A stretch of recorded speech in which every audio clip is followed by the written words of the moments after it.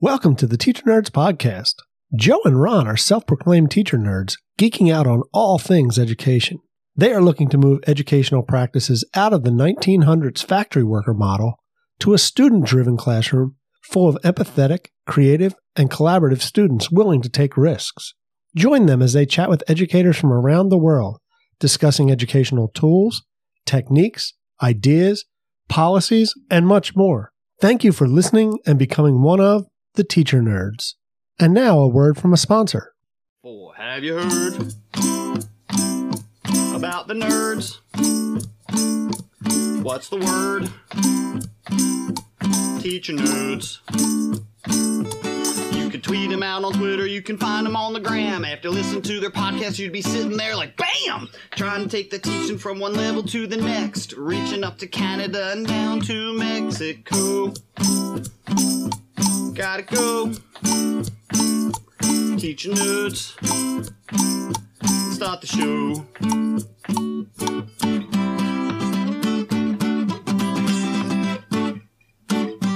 Hey, welcome back to another episode of the Teacher Nerds Podcast. I'm Ron Nober. I'm Joe DiPaolo.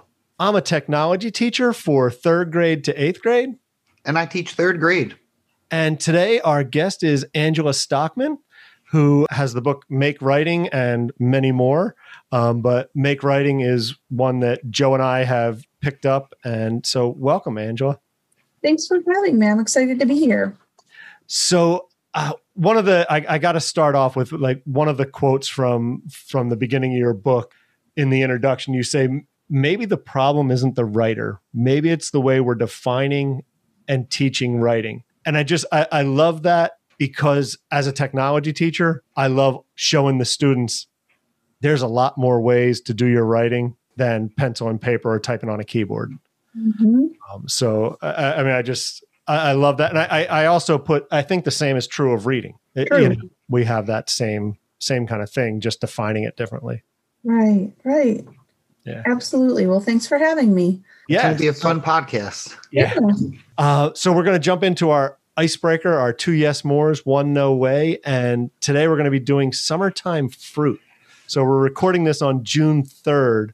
So we'll be right in the midst of summer when this episode comes out. It's time for 2 yes more, 1 no way. Joe, you ready to start us off? Oh yeah, I'm a huge fruit fan, and I think it comes from my father growing up. Like was avid about fruit and always had something in the house. So for me, my top fruit, my favorite are peaches.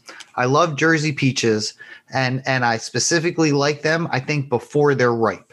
So I like them nice and hard. So when you bite into them, like they're not juicy. I like a nice hard white peach. So that would be my number 1. My number 2, and I'm hoping by the time this airs, I had it the other day and it was good, but it wasn't the greatest. It's still a little early. Watermelon. And if I have the choice, I'm going seeded because I think seeded's a little bit more. I think seeded's a little more flavorful. Interesting. I never thought of that. I do feel, and the seeds stink, but I think the flavor's worth it.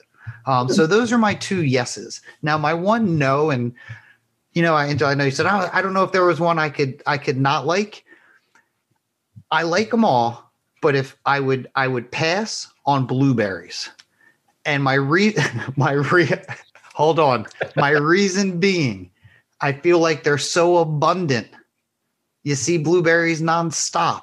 So by the time summer actually rolls around, I know it's not a summertime fruit, but I eat blueberries quite a bit. So blueberries would be my no way. Not that I don't like it, but out of everything, it's my least favorite. Wow. All right, Angela, let's hear your summertime fruits. I concur with watermelon. Okay. I share that interest, definitely. And berries. I cannot stand mango. It's like soap. Soap? I 100% agree. There is a soapy flavor. There is. And it's not for every piece of mango. I don't know if it's like closer you get to the rind. I don't like the texture of it. Yeah. No. Oh. All right. Yeah. I definitely agree with that. I didn't think about that, but yeah. I tell you what, I don't like, what do you call it? Processing it. I don't like cutting it up. I don't think it's easy to eat. And maybe I haven't eaten enough. I'm going to have to try it this weekend and see if I taste any soap. Yeah, I was going to say, just go grab a bar. Now you won't be able to untaste it. Now that I've planted this thought in your head. Yeah, right. Ruined it for me. Yeah. Joe, I got to go and disagree with you on your blueberries. So we are like, I live in the town where we teach, and there are just blueberry farms everywhere here. So like I can walk around the corner and, in mid-June, you can buy right from the farmer who's taking them off of the blueberry bushes. Well, sure. And if you've ever been to Maine, yeah, exactly. Yeah. And the Jersey blueberries are a little bit bigger and plumper. Like the Maine are kind of smaller, almost like a wild blueberry. But yeah, so blueberry is one of my absolute favorites. And then cherries. I love good. I'll sit down with a whole bag of cherries sometimes and go through that. So they would be my two yeses. My no way, and I'm sorry to both of you, is watermelon. Oh, really? Yeah, I don't feel like it has flavor. Like, man. And my wife loves it, and she puts a little bit of salt watermelon. That's what I was just going to say. Seeded watermelon. Yeah, I guess I got to go seeded from now on. Maybe give that a try. Wait, what does Susan put on it? She puts a little bit of salt. Yes, watermelon, and brings out the flavor. There's a great salad you can make with feta cheese. It's amazing. On the news the other night, the new trend that what's going on TikTok is they're putting mustard on it. Now, I know I love mustard. I'll put mustard on anything. When I saw that, I was like, it's not pulling. Radical shift. Yeah, it's not pulling me in. But but I'll tell you what, I'm waiting on some better watermelon. I'm gonna try it. The colors are all off too. Like I'm not no. Yeah. Oh, you don't that yellow? Yeah, not with watermelon. Well, I'll let you know. I'm gonna try it next weekend. Now the mustard, do you use like a French's or a spicy Dijon? Well, they were using yellow. It's funny you say that because as a mustard aficionado, they were using yellow mustard. Okay. Yeah, not the spicy brown. All right. No Goldens, huh? No. Sorry, Goldens. French's all the way. All right. And now we're going to take a little break, but we'll be back in a moment. Are you looking to encourage your students to think about important political, cultural, economic, geographic, and gender issues? Bring Girl Rising into your classroom. Girl Rising is a powerful film that travels the globe following 9 unforgettable girls who face daunting barriers to their education, but stand up to them with fortitude and determination. Curriculum from Girl Rising includes teacher guides, project-based lessons, and issue fact sheets. There's even a Flipgrid library with over 30 topics for teachers and students. It doesn't matter whether you teach elementary school, middle school, high school, or college. Engage and empower your class. Visit girlrising.org to get started today. And now back to the show. So, and let's start off with, can you just tell us and the audience a little bit about like your journey in education to where you are now? I have been teaching since 1993 in some capacity. I started my career at the elementary level, spent a little bit of time there and at the high school level, but the bulk of my time in the classroom, I taught middle school English language arts, and I was really privileged to be able to design and teach a writing workshop beside it. So all of our students took writing workshop in addition to their English language arts classes. I was in the classroom for a little over a decade, maybe close to 15 years. I don't know. I haven't counted lately, but I was invited to become a regional staff developer for Erie One BOCES. Our BOCES here in New York State are intermediaries between the Department of Ed and the local school district. And so in that capacity, I served 26 different school districts as a literacy specialist. And I had the opportunity, this was, in the days before EduTwitter. Teachers were not super well connected online at that point. And I met a handful of teachers in every school that I walked into that were really passionate about teaching writing and looking for company. And they had kind of the same challenges and stones in their shoes as I did when I was working with kids in the classroom, still around so-called resistant writers. And I say so-called because we're the ones that characterize them that way. And I kind of feel now that that's a pretty significant reflection of my arrogance that I would use that word or that classification toward writers of any stripe. But again, the challenge was we're doing everything we're supposed to be doing, that we learned how to do as people who love and are passionate about teaching writing. And we are staying up on current practice. We are being really reflective. It's still not engaging some of these kids. And so I worked there for 4 years, but really wanted to start a true writing community that existed outside of the public school system, where teachers and writers K-12 could come together and do action research and really own the fact that we don't know it all. And let's kind of dive in and write together and study what great writing is in the real world and what it looks like to become a great writer and to support and nurture great writers. So the teachers who were a part of that were invited to join and make the students that were in that program their teachers. And we did a lot of action research, and the expectation was that they would disseminate what they were discovering. They would share it back into the field. And that's how Make Writing came about. I conducted action research over a series of years. A lot of it was around, I used grounded theory methodology, which is interestingly enough the same methodology that Brene Brown uses, but I'm sure she did it far better than I did. But 900 points of data later and coding all of that was really interesting. I had a lot of pictures and sticky notes and annotations and artifacts spread out all over my living room floor one summer. It was like 2009, maybe 2010. And my husband was on the porch reading the New York Times.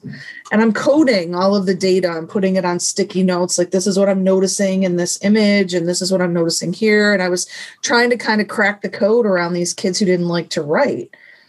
And my husband came in and he said, I'm seeing a lot of things in this article that I'm reading that are also on the floor in the living room. All of the coding and your data, these people in this article in the Times, they're talking about this thing called a Maker Faire that happened in San Francisco in 2006. And apparently this thing is exploding. I didn't know a whole bunch about the maker movement at that time. But I read that article and I really became intrigued and started doing more research and noticing, like when I'm interviewing kids who profess to hate writing and I ask them, what would you be doing right now if I didn't put a pen or a pencil in your hand and make you sit here and put down words? 100% of the time, these kids named things that sounded like making. So then, my interest became, how can we offer a process that feels more like making than the, common writing process as we were all, taught to teach it. And things kind of flew from there. And so I published Make Writing. I also was an independent consultant at that time. So it wasn't just what was happening in my studio. And that was really fascinating because I would go into school districts to work with some teachers in session, and some of them were really resistant to these ideas.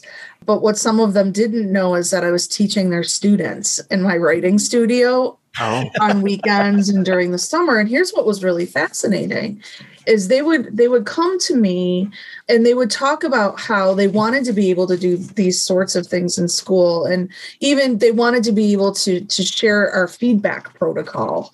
We used a peer review protocol in my studio that I adapted from my work with Communities for Learning, Leading Lasting Change, which was my professional learning community at the time.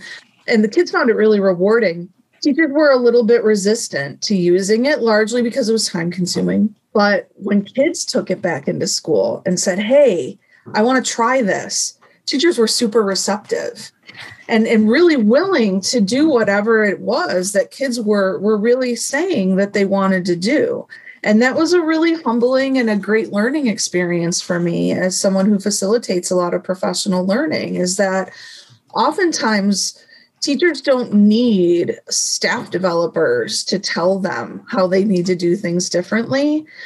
They just really need kids who are willing to tell them what they need and to ask, if they might be able to do something in a different way. And I've never met in my experience someone who's resistant once kids are saying, hey, I want to try this in this particular way. So a lot of my work became around, about advocating and giving kids tools for them to advocate for themselves and to ask the question and to raise their hand and say, can I try this a different way, instead of just being obedient. Yep. And waiting for permission. And so you're not just talking about changing a writing class. You're talking about changing a whole way of learning. Yeah. Like a set, right, Ron? Like, and that's why I'm surprised it's been this long that we reached out to ask you to come on. Because it's a whole, you just said it, don't sit there and be obedient. Yeah, but also don't assume that your teacher is expecting that from you. Like, I think we all, suffer from teaching the way that we were taught. Right. And we were taught to teach from the front of the room. Does that mean that I want my students to be obedient or that I'm some control freak? No, it just means that I'm not self-aware and that I haven't seen it done a different way. And so what I'll often, encourage writers to do is to take the risk and to ask the question, can I do this in a different way? Or do you mind if I try this? Or can I push back on that idea a little bit? And most teachers are really receptive to that. They're not ogres who want to dominate and be authoritative at the front of the room. And I think sometimes there's a tendency, and it's really maybe popular to characterize teachers that way, or to, go down this whole defunct road around, the factory model of education, which is absolutely not historically accurate in any way, shape, or form. It's not what happened. But I think that if we can help kids understand that they can disrupt the system, and disrupting the system doesn't necessarily mean that you are being a scary anarchist either, right? Or that your teacher is some ogre. Just raise your hand and ask the question. It's not a big deal. And you might actually find that they're really grateful that you're that invested or that you're wanting to engage in that way. Right. Or just that you opened their mind up to something different. Yeah. Right. For sure. Right. Or that they care. Right. They do, right? Right. Yeah, and I think a lot of times when we teach from the front of the room, it's because we care and we were taught that this is the best way to do it. And we just need to evolve. That's all. And kids can help us do that. Well, and even I think it also comes down to you're saying the kids knowing the teacher cares, but also when you raise your hand as a student and say, hey, I'm interested in doing this. I just want to try it a different way. They actually care about what you were teaching. Right. Which makes all the difference in the world. Yeah. So that's kind of, I guess, how Make Writing came about. Mm-hmm. Right. So if for someone who doesn't know much, can you kind of take us through maybe a basic overview of how Make Writing would work? So for me, it was about listening when writers told me that they didn't want to use pencil or paper or keyboards, and paying attention to what they love to do. And structure really seems to matter. So if I can help writers understand the pieces of a build. So if a story is a build, what are the pieces of it? Oh, the pieces might be a character, a problem, an attempt to solve the problem, a solution, setting. What are the pieces of an argument? Claim, evidence, counterclaim, refutation. What are the pieces of a teaching text if you're trying to write something informational? Topics and facts and details that support those facts. Okay, so if you know what the pieces are, you can use any material or mode of expression to build it. So use Legos to build me your character and your setting and the problem, rapidly prototype the whole of this piece using a material or a mode of expression other than print. Very, very rapid. And early on in a unit in the first days, I'll ask writers to frame out the whole thing. Use Legos to build me the pieces of your story, or use clay or Play-Doh to build me your argument, any loose parts, natural elements, leaves, flowers, sticks, stones, act it out, speak it, an audio record what you are planning to put down with written words. But can you see how the structure creates a container for them to work inside of? Right. So once they rapidly prototype that, and I get a sense that they know and have a coherent plan for each of those pieces, then we can teach into them. So build me your character. Now we're going to teach a mini lesson around small body movement. Tinker with what you built, add small body movements that show me how your character feels. Now we're going to talk about being able to drop your character into a setting, build me the setting. And what starts to happen is the materials that they use, they give them ideas that they would not have had otherwise. Mm-hmm. And they also organically inspire metaphorical thinking. So if we're building characters and I put pine cones and feathers and rocks on the table, and a kid builds a character out of rock, and I ask them why they chose that, he's like a real smooth character. And this person is really soft and gentle, and this guy's kind of prickly like this pine cone might be. Even very, very inexperienced and young writers will start to use those metaphors when they start to transition to print. So after they build something, they'll either use transcription where they speak aloud about what they want to write in each piece and they audio record it. And then they use that audio recording to start putting down print, which has a lot of research behind it. In terms of its effectiveness for growing vocabulary and improving writing. Or if they're not quite ready to go there, kids will label everything in the build with they'll label it with sticky notes or scraps of paper. If they don't know how to spell a word, they can do that. I can do a mini lesson around precision vocabulary, and they'll switch words and make them more precise. And then they'll start to drop those labels into sentences and stretch them over time. And so this use of multimodality affords writers ideas, concepts, vocabulary words, metaphors, similes, and symbols that they would not be able to access or conceive of if they started with written words first. And that's because, the power of multimodal composition is that each mode affords us something as a creator that the other modes don't. And that's, I think, a big piece of why this helps to improve their writing. So this isn't just about creating a multimodal product. It's not just about necessarily creating an infographic or a web page or a stop motion video at the end. This is about using multimodality in service to me as the writer. And that use of multimodality helps me produce better print in the end too. So that's what I think makes my work a little bit different than what most other people tend to focus on when they're talking about multimodality or multimedia. Usually that's about creating something for an audience and using multimodality to engage an audience or influence an audience.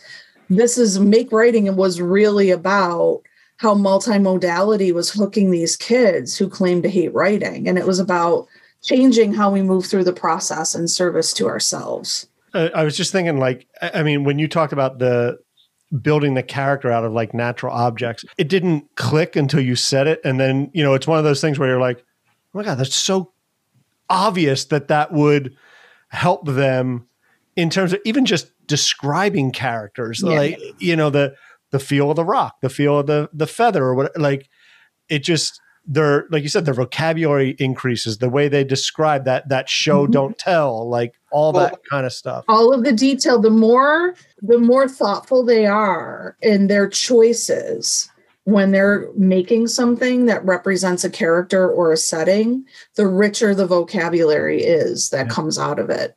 And it affords them that time to think about it. As they're thinking and building, especially, right. I've seen it, I've done it.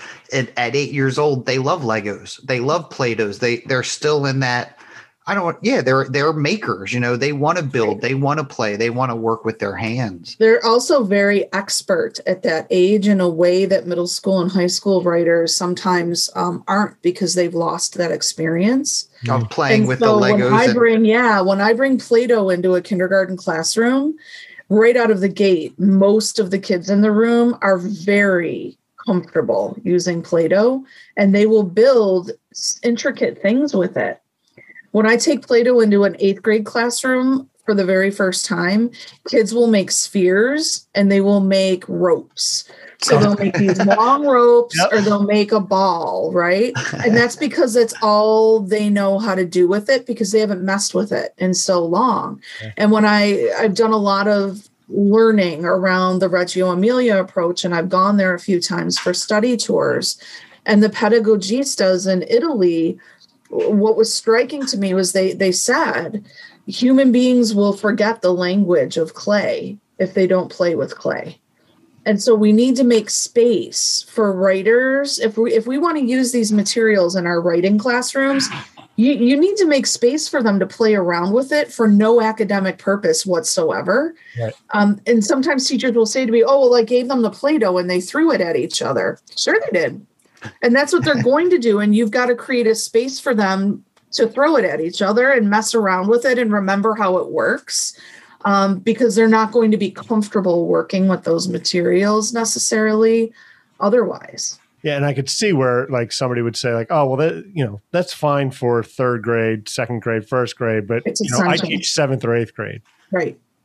I mean, they need inspiration and ideas and creativity is just as much as anybody else, I guess. It really is about critical thinking. Right. If we understand that character is not something that we just create with words, but conceptually, if I take kids outside and tell them to find me the characters in a forest, that is not fluffy cotton candy, lower level thinking that I'm asking them to do. I'm asking them to do something pretty sophisticated.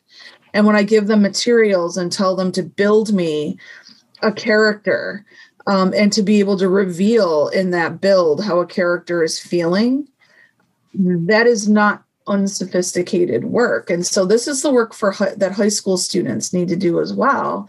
And I think of kids and I think of teachers who are not comfortable or willing to go there.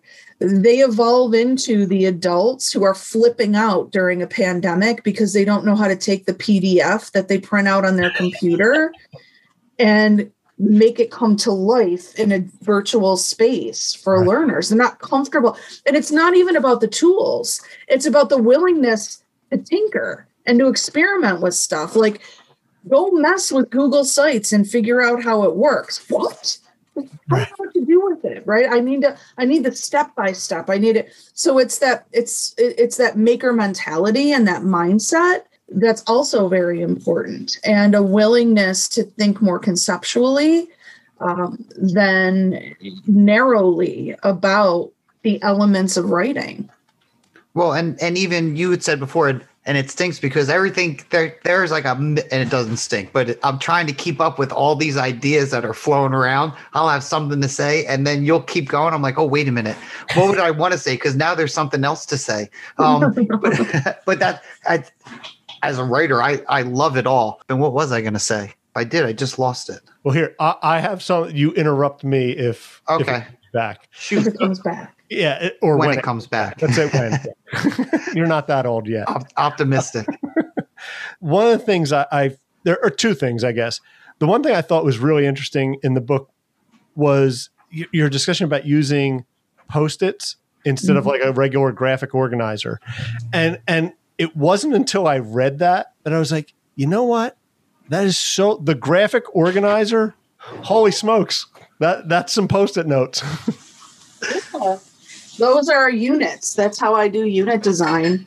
And wow. And that's so when we're talking about like assessing writing, right? And you're looking for certain things.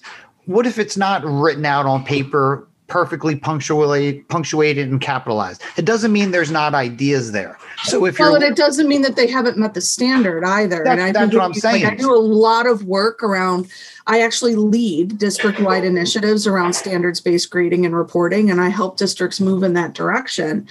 We have to be really astute when it comes to assessment and like congruence in our assessments, meaning if the standard says that writers will create a character, I can ask them to do it with Play-Doh or clay, and I might split my documentation block in my grade book. And in the top half of that square, I'm going to put 3 because the writer was able to do this proficiently using Play-Doh.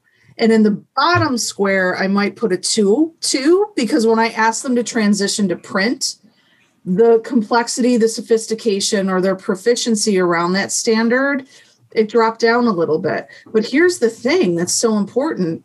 If I hadn't asked them to do it with Play-Doh, I would have never known that cognitively and creatively, they were very much able to meet the standard, and that what's getting in the way is their ability to produce print. So that has significant implications when we're talking about intervention. Right, because giving them a writing grade is very different than scoring them on different aspects of writing. Right. So when I assess writing, it's usually target by target. Well, I think if my every day there's a target for my mini lesson and I'm documenting the degree to which I see writers achieving that target, I'm not just putting a grade on the final product. And I think going or moving to standards based or report cards in our case has really helped, at least personally me, do this with writing. It is my overwhelming opinion that in the absence of more standards-based grading and reporting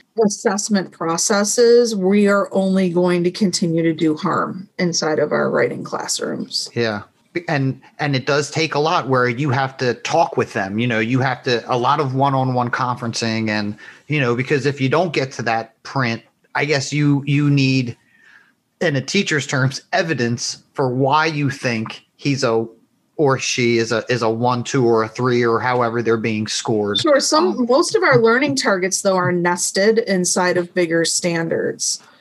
And we usually have multiple opportunities to assess targets. And even if I'm not able to assess every single target that might live within a larger standard, I have far more evidence than I used to have when I was only putting a grade on the final product. Right. And the way that I'm using what I'm discovering to inform my instruction is far more informed and astute. And I feel like I'm a better diagnostician and I'm responding better as a result. I feel like my students feel as if they're better writers because you can show them, like you just said, you can create a character. Yeah. You can describe your setting. Well, you and can here's the show thing me. that's really, I think, an important conversation and a frightening one for many people.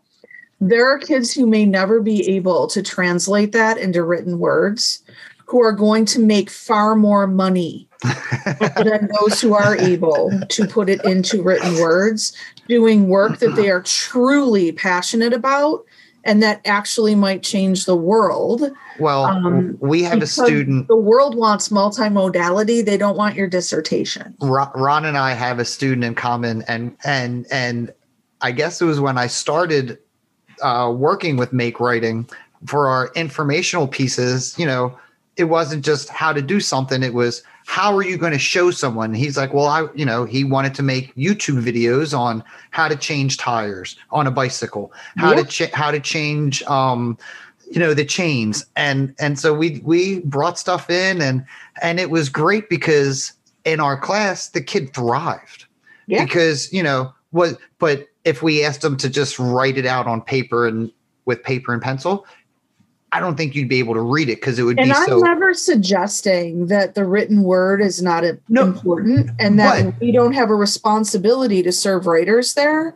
But I definitely think we have a responsibility to create space for them to use other modes of expression when that's what the world is going to expect of them. Because I will tell you this, I won't read a paper on how to take the microwave off the oven or the. So you're going to open up YouTube and look for a video. Yep. Yeah. And from those videos, we could tell, did they engage the reader with, X, Y, whatever was in the rubric? Heck yeah, they can do it. Right. So can they put information out there? Can they persuade a reader to think something? Can they start a persuasive essay with a story?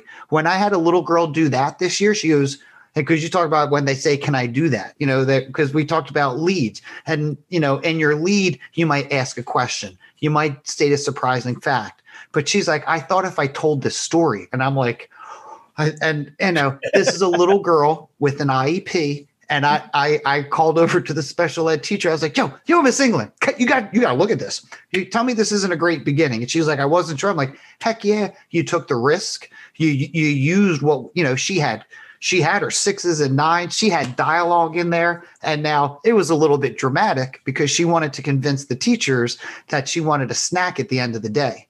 So she was talking about starving and not being able to, concentrate. And I'm like, the sass, and not that sass in a bad way, but she's a spunky little girl.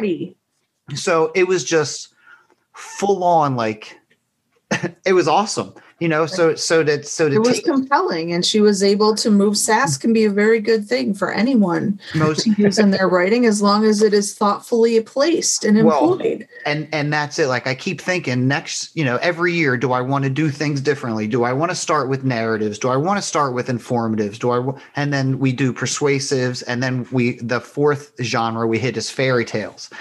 Fairy tales is a freaking blast. Because even now and we do it at the end. So all year they're been working with video editing program. And then I show them the fairy tale I made, because I think fairy tales need to be heard. And it's better if you can create the whole video. So now it's just our making writing is them trying to figure what they're going to do to put it into the animated cartoon. Yes. And it's so like, oh, well, describe this. Today we were working. What's the beach like? Oh, it's a white sand beach. No, it's black beaches. And it's just really cool. Like at 3rd grade, at the end of the year, it's like there's no more Post-it notes. They're using different colored pencils to edit their writing. So it's like their one stuff is in pencil. Now when they go back and revise and edit, they're putting it in different colors. And if they're focusing on this sense, it's this color. And all in the idea for when we go to Video and produce these cartoons, it's like, oh, well, so I got to look for a sound. This thing's in blue, so let me think of this sound. And that I've never been more excited about a writing project than this year with our fairy tales.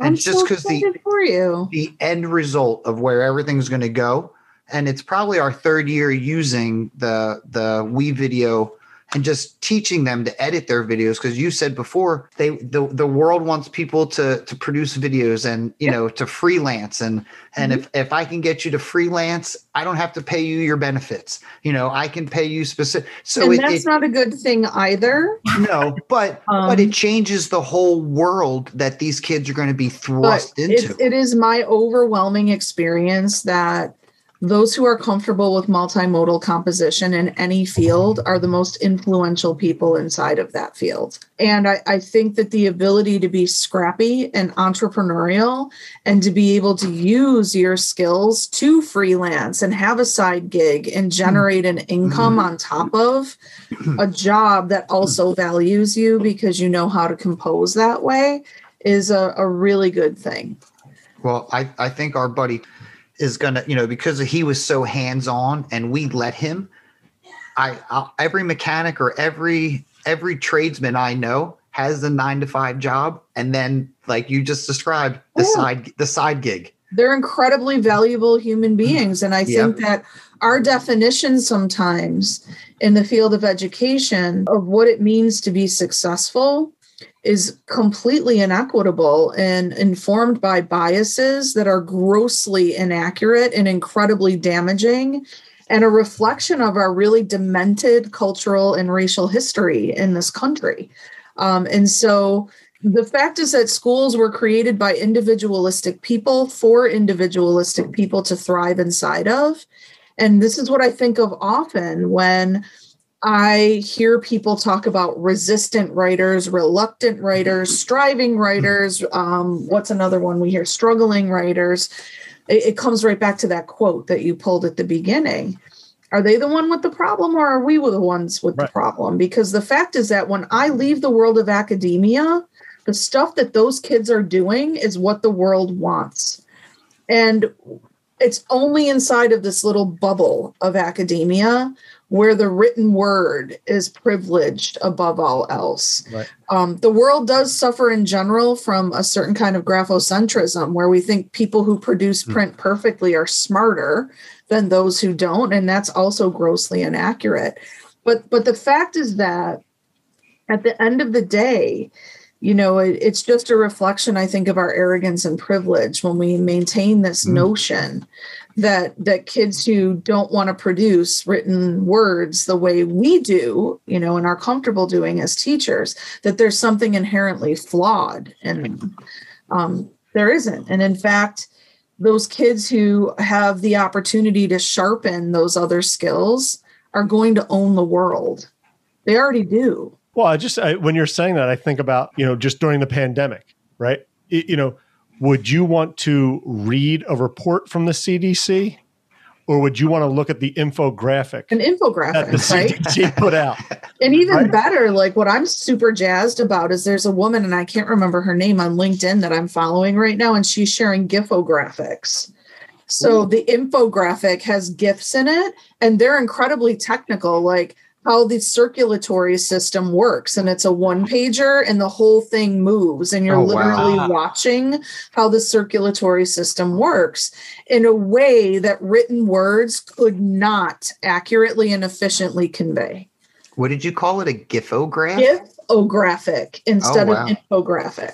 Oh, I love that. It's very cool. That is pretty, and I think it also used to be that some of these tools were things that you didn't necessarily have access to in like an elementary school, like video editing, right? Like you wouldn't buy, but I'm saying in the past, like you wouldn't have bought Adobe whatever, but now there is like something like WeVideo.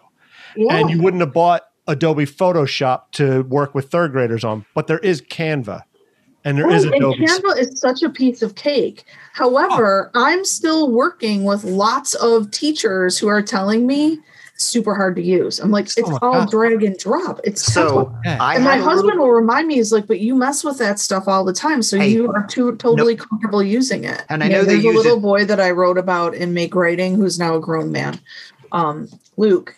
He was the first to help me understand the importance of Legos. There's a picture of him in Make Writing. Shortly after that picture was taken, he led a professional development session as a kindergartner for, I think, about 20 teachers.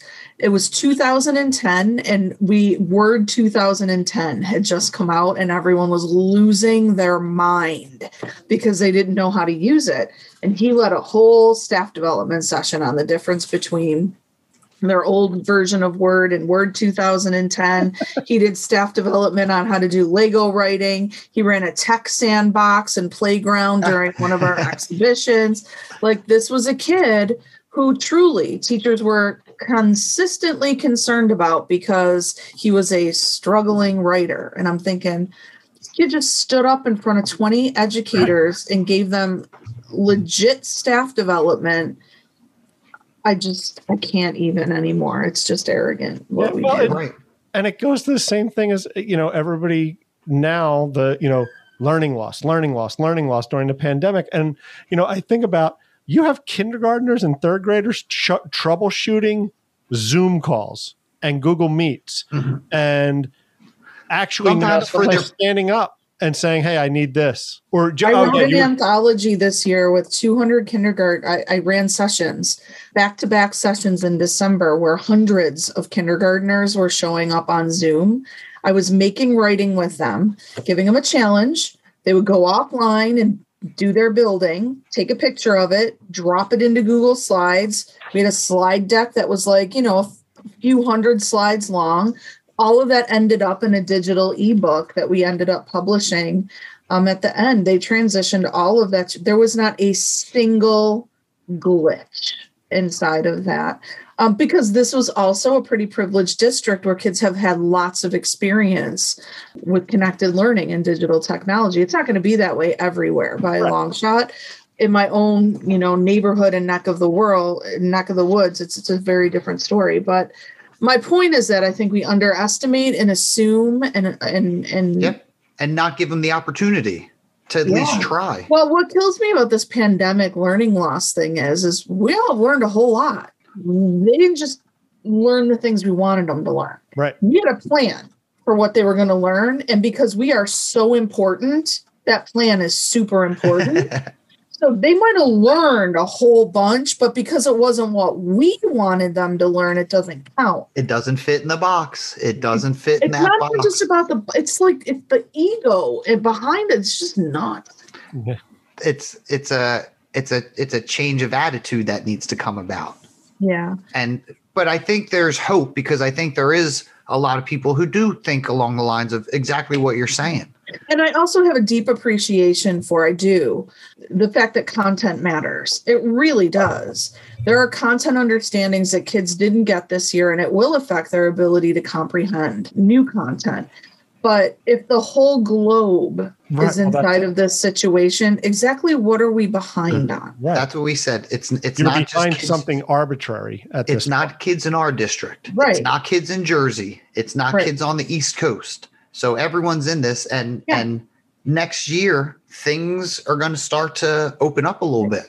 And I am an alignment girl, and I appreciate the fact that certain content learning didn't happen this year and certain skills weren't practiced. But I think that we really need to be attuned to the magnitude of this moment and understand if we could. And sometimes I think it's denial. I sometimes think that these people who are panicking, they're still living in denial about what this really is, how significant it is, how traumatizing this is in 1,000 different ways.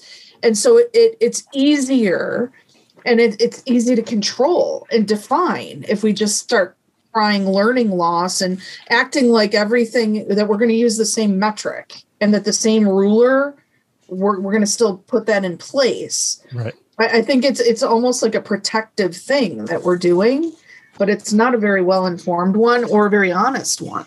At the end of the day, when I look at schooling, the learning that can happen in now, if it doesn't happen now, eventually it's going to happen when that learner is ready for things to happen and for them to accept what's going on. Or when the moment arises where they need to master something that they didn't know before. Yeah, at 20 years old, I was failing my class at Burlington at the local community college. And over the weekend, I was working at the restaurant to pay for freaking next semester's class. Did it suck? Yep. But did it suck enough to do the work for the English class? Nope. I failed English 101 3 times. And I took the same, and the guy was like, Joe, come on, what are you doing? And coming from my senior year where on our writing exam, I got the highest score. Yeah. I just didn't care about anything. And, it was, everyone else in my family was a blue collar worker. They were all iron workers. You got to go to college. I didn't want to go to college. I didn't care at the time, but that's what you had to do. So when I failed out, they're like, well, now you're paying for college on your own. Okay. I'm still not stopping my restaurant job. I'm still not stopping going out surfing. I'm still not stopping traveling. I'll do what I got to do. I'll fail my classes. And then eventually I started to think, wait a minute, all I got to do is show up and pay attention and talk a little bit and read what they asked me. Okay, I can do this, but it didn't happen until I was 23. Right. And I think it's that way for a lot of people until the learning becomes something that they personally value and are invested in. No amount of forcing, intimidation, manipulation, scare tactics, bribery is going to make that happen.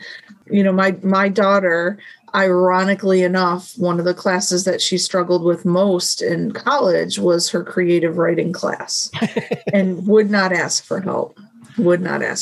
And also a philosophy class, which my husband is very passionate about, would not ask for help. And I don't know if it was pride or whatever that got in the way. But when it came time to have to retake this class, I kept saying to her, you're not going to be able to get a job if you don't get this degree. And she kept saying, nobody cares about the degree. They care about my portfolio.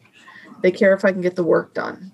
She's like, design is a completely different industry than the one you work in. And I'm telling you, what matters is my portfolio, and I'm going to get hired. I'm going to get, and I was, no. You got to first things first and finish this. And it evolved into this place where she was like, so I'm making a killing as a graphic designer right now. Should I just not have my business anymore so I can do this creative writing class thing that you think is so, and it's just been such an education for me as a parent to negotiate all of them. Well, I mean, I think that also goes to like everything we do is as educators is supposed to be for college and career readiness. I think we forget, or a lot of educators forget the career readiness. Absolutely. Right. Like, so trades, and it comes even, we have BCIT, Burlington County Institute of Technology, is a trade high school, you know, in our area. And they come, it is not the trade high school of when I was a kid. Nope. Right. Like, it is so much more than that now. Right. And I think it just that in and of itself has such a bad idea or taste in people's mouth that they don't even allow their children to even explore that as an option. It's a very limited thinking and mindset. What gives me a lot of hope, though, is this generation of kids, my daughter's generation specifically, they don't sit down for that. Yeah. And I think that they're teaching their parents a lot as a result. And it can be really uncomfortable, those lessons, but. Well, when you talk about the technology school, my son just graduated 8th grade last year. So we were looking at the technology school, and on the first night they said, you know, our graduation rate is this. And after graduation, this amount gets into jobs. And it was less than 50% that go right into a career, whether it's welding, whether it's auto mechanics. There's a small portion that goes into military services, and the rest go to college. And which floored me, because I'm thinking, you know, you go to this school so you don't have to go to college, so you can jump right out. But it's not the case.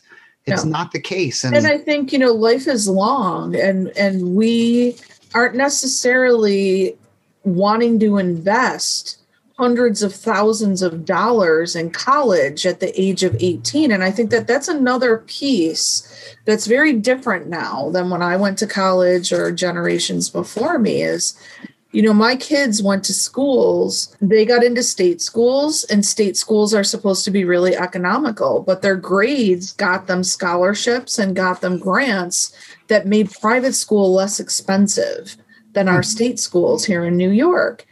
We're still looking at over $100,000 if you want to live on campus for those 4 years. That's a pretty significant commitment to make when you're 18 years old. 100%. And then what kind of job are you going to get to start paying those loans back? Absolutely. Well, and in New York State, you know, what we have going on too is students can only take $3,500 in federal loans. And so it's all parent loans that need to be taken unless you take private loans. But there are some pros and cons to doing that. It's an interesting ride right now. That's why when I was so upset my son didn't want to go the trade school route, because I'm thinking, you know, I'd rather him develop the trade and possibly, I don't want to say avoid college, but not have college be all the eggs in that basket. I got to go to college. I got to get a job. And not that, you know, college is still, you know, the community college right up the road. It's an accredited school. It's paired with another state school. You know, if that's the case, that's the case. But to have that option of the trade, so if college doesn't work out, I have something to fall back on. Well, and I think that you know, what one of the gifts of technology and the emphasis, I think, on things like design and design thinking and the accessibility that people have to all of this thinking and learning and opportunity is that people are becoming far more entrepreneurial than they used to be. Mm-hmm. And so it's not necessarily about, I have to make the right decision at 18 and land myself in a job and stay in this fixed state. Like these are this generation, my kids are my oldest, at least right now, is a digital nomad. She can work from anywhere. Right. And also knows how to market herself well and really be pretty agile in terms of finding work that she loves to do for people who are decent human beings. And that's really what this is all about.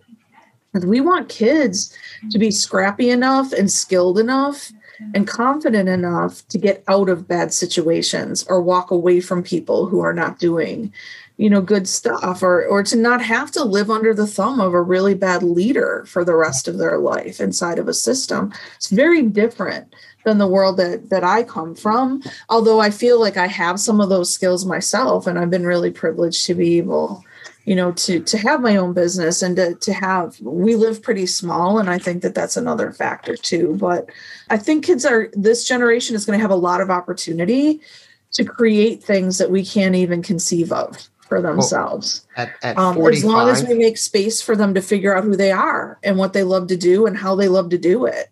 I was to say at 45, I feel like I definitely went through a different schooling than what we're trying to put forth now. And I feel like I have those skills that we're trying to teach because I continued to fail and didn't let it get me. Like I was failing classes left and right, but didn't think I was a failure.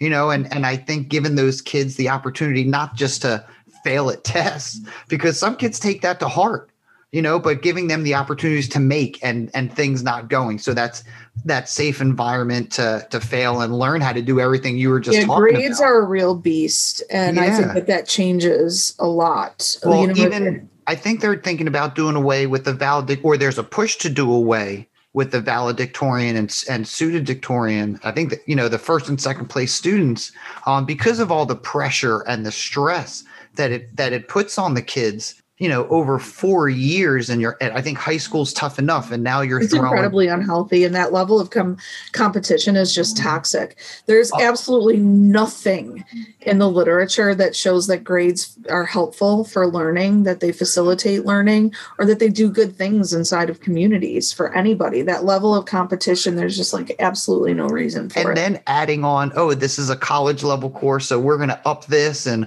you're going to get the opportunity to graduate with this many college credits, but so you're putting all this pressure on the kids who I feel like at the end of that 4 years would just break, and then to throw them into another 4 years or 6 years or 5 years with the masters, who knows what they're going to get into, but to have all that stress for those, freshman year to senior. And I guess not every high school kid is that oriented and focused. But I think a lot of them are. And a lot of them are, freshman year thinking about, I can do this. Like my son just said, I can't fail algebra. I can't fail algebra now because it'll mess me up and I won't be able to do this my senior year. I'm like, who cares about your schedule senior year? You're a freshman. Let's not fail algebra, period. But let's not focus on, I don't want to fail this freshman year because it'll screw things up for senior year. We went through that too. I just think that's added pressure. It's not worth it and I hate for him to hear me say, I don't care about the grades, because at the end of the day, I can't care about the grades.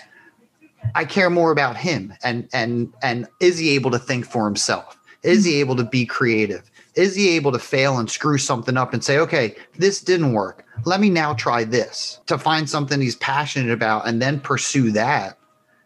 I think that's what will help him be successful. And I'm talking about him, but just, any kid, any student out there in my class and Ron's class, I think that's what should be pushed. The opportunity to fail, the opportunity to make, all in a safe environment where you can learn those skills. So if you do grow up and you do have a boss that's toxic and you need to get away from, not only do you have the chutzpah to be like, listen, this is what I think and I'm out of here. And then the skills to have something else to put you forward. I mean, I guess kind of going off of that with making, Angela, do you see it being able to be used in almost all subject areas? Yeah. The thing about my work is that it's not my work. Writing has always been multimodal. We've just privileged print inside of schools. And so when we think about what it looks like to express ourselves across content areas, every single profession has multimodal composers within it, people who communicate the expertise of that profession, who make arguments inside of that profession, who theorize, who teach others about the content that lives inside of that world. And they do it in ways that are tremendously dynamic and multimodal. It's only in school where we reduce everything to written words. The other piece is this, and I think that it gets tangled up sometimes with learning styles, which, is debunked long ago. When we say that writing is multimodal, we are suggesting that it is visual, that images matter, that gesture matters, that the tone of my voice, orality matters, that we're talking about haptics, that when your phone buzzes and it vibrates in your pocket, that's your phone communicating with you. Braille is haptic as well. People who are able to communicate information in a way that relies on the very best mode for that information are the most influential people in their field of study. So if we're graduating lots of kids who don't know how to express themselves multimodally across content areas, we're graduating kids who are not going to be able to express themselves completely or share expertise in a whole manner once they enter their field. And they will be bested by other people who are able to do that inside of their field. I love that because it's kind of just what, Joe and I have been, it's nice to get some validation from other people other than Joe and I just talking to each other in the classroom, and to hear that from other people who, we kind of look up to as kind of experts in the field. And I know you also just put out a pretty large free resource for everybody. Sure. And I wanted, if you could talk about that. And I'm always amazed when someone puts out something that big, that useful, and it's free. Yeah, it's the Make Writing Starter Set I think you're referring to. Yeah. That document I created because a lot of people were saying they needed something that could help them get started in a really practical way.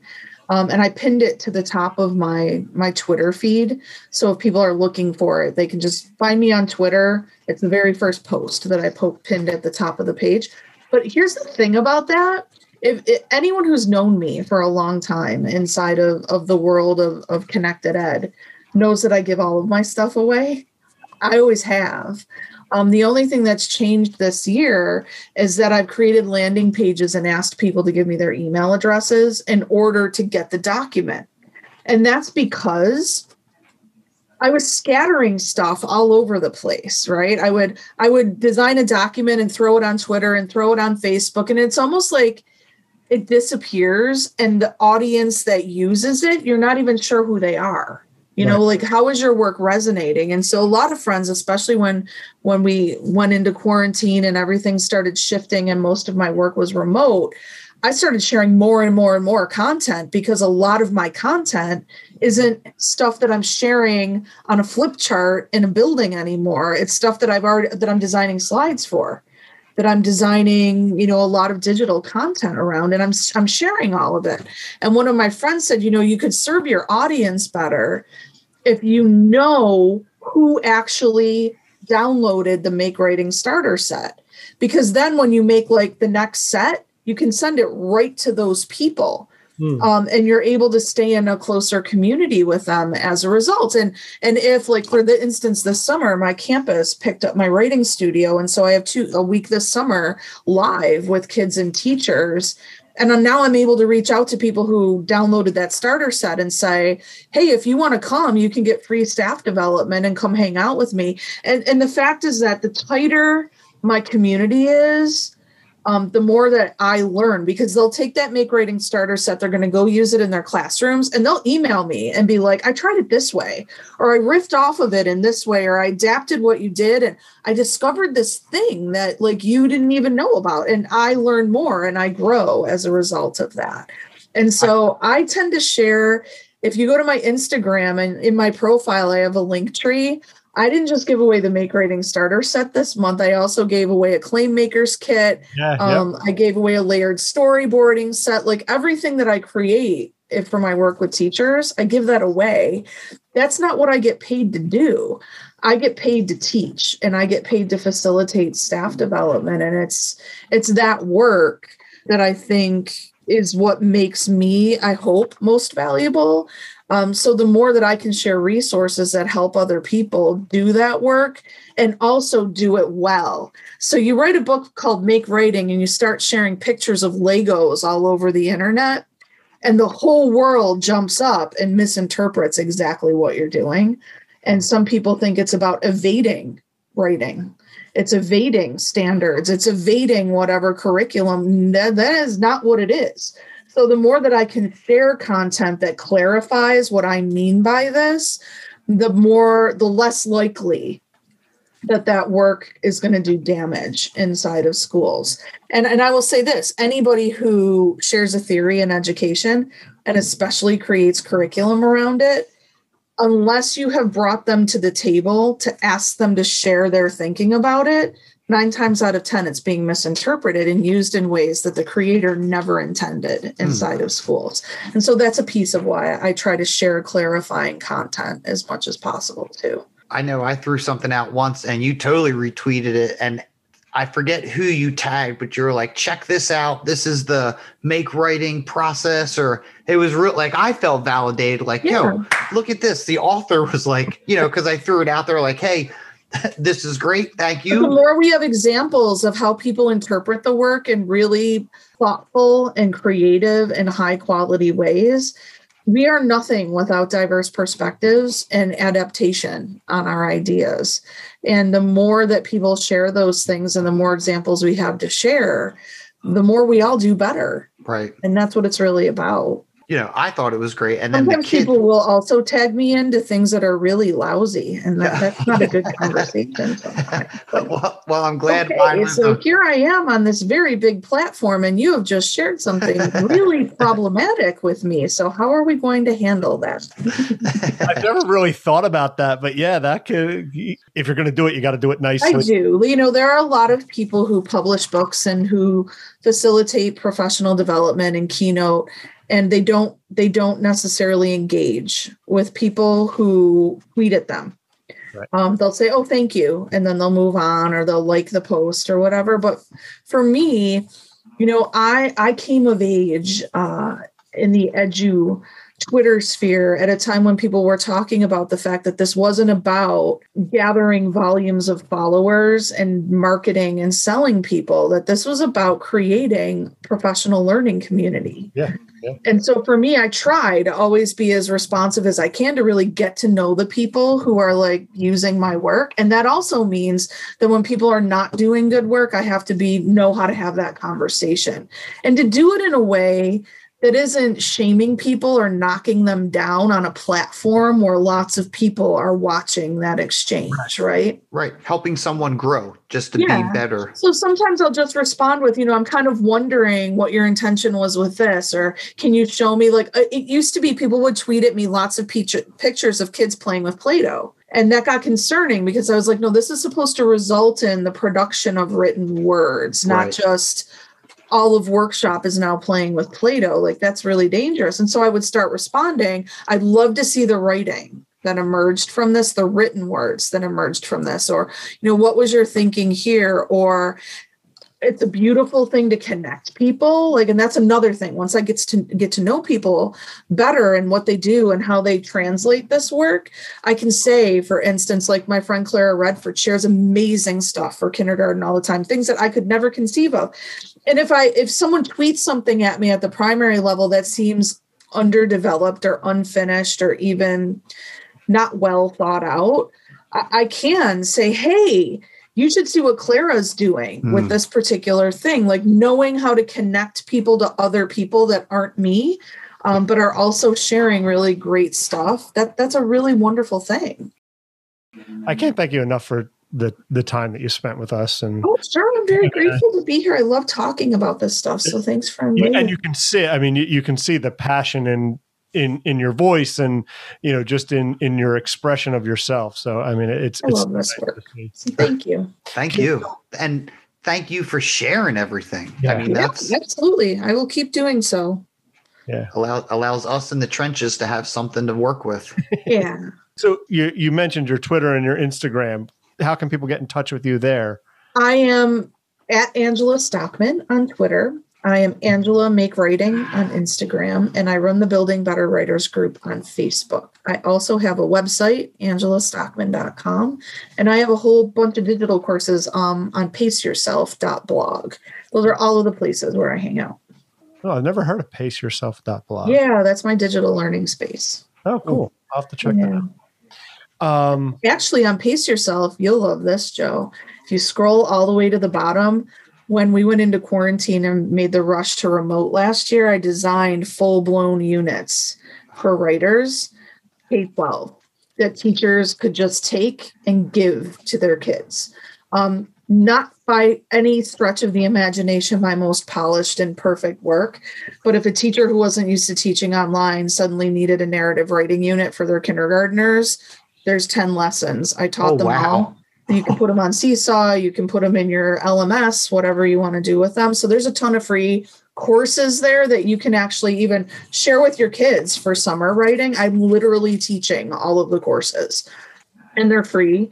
And you can also use them to riff off of, like, how does Angela, they're all mini units, and they're light. They're not, like I said, that's not my most complex or dazzling work. I did it fast, just like everybody did last spring. Yep. But they give people an idea of what it looks like to make writing, because I'm literally doing it in all of these units. Oh, sweet. Cool. Yeah, that's on paceyourself.blog. Scroll all the way down and you'll find them. Okay. Awesome. So again, we, like I said, just thank you so much. Thank you. Teacher nerds knocking on your door. Open up, let's take your teaching further than before. Give it a try, don't be shy, there's nothing there to lose. Worst thing that happens, kids get pain on their shoes. We're talking teacher nerds. I'm talking teacher. We hope you've enjoyed this episode of the Teacher Nerds Podcast. Keep up with every new episode by subscribing on Apple Podcast, Spotify, Google Podcast, Anchor, or anywhere you listen. When you subscribe, be sure to give us a review and tell a friend. Visit us at teachernerds.com. Follow us on Twitter at teachernerds, on Instagram at teachernerdspodcast, or email us teachernerds@gmail.com. And remember, we're nerds with a Z. Most importantly, thank you for listening and becoming one of the Teacher Nerds.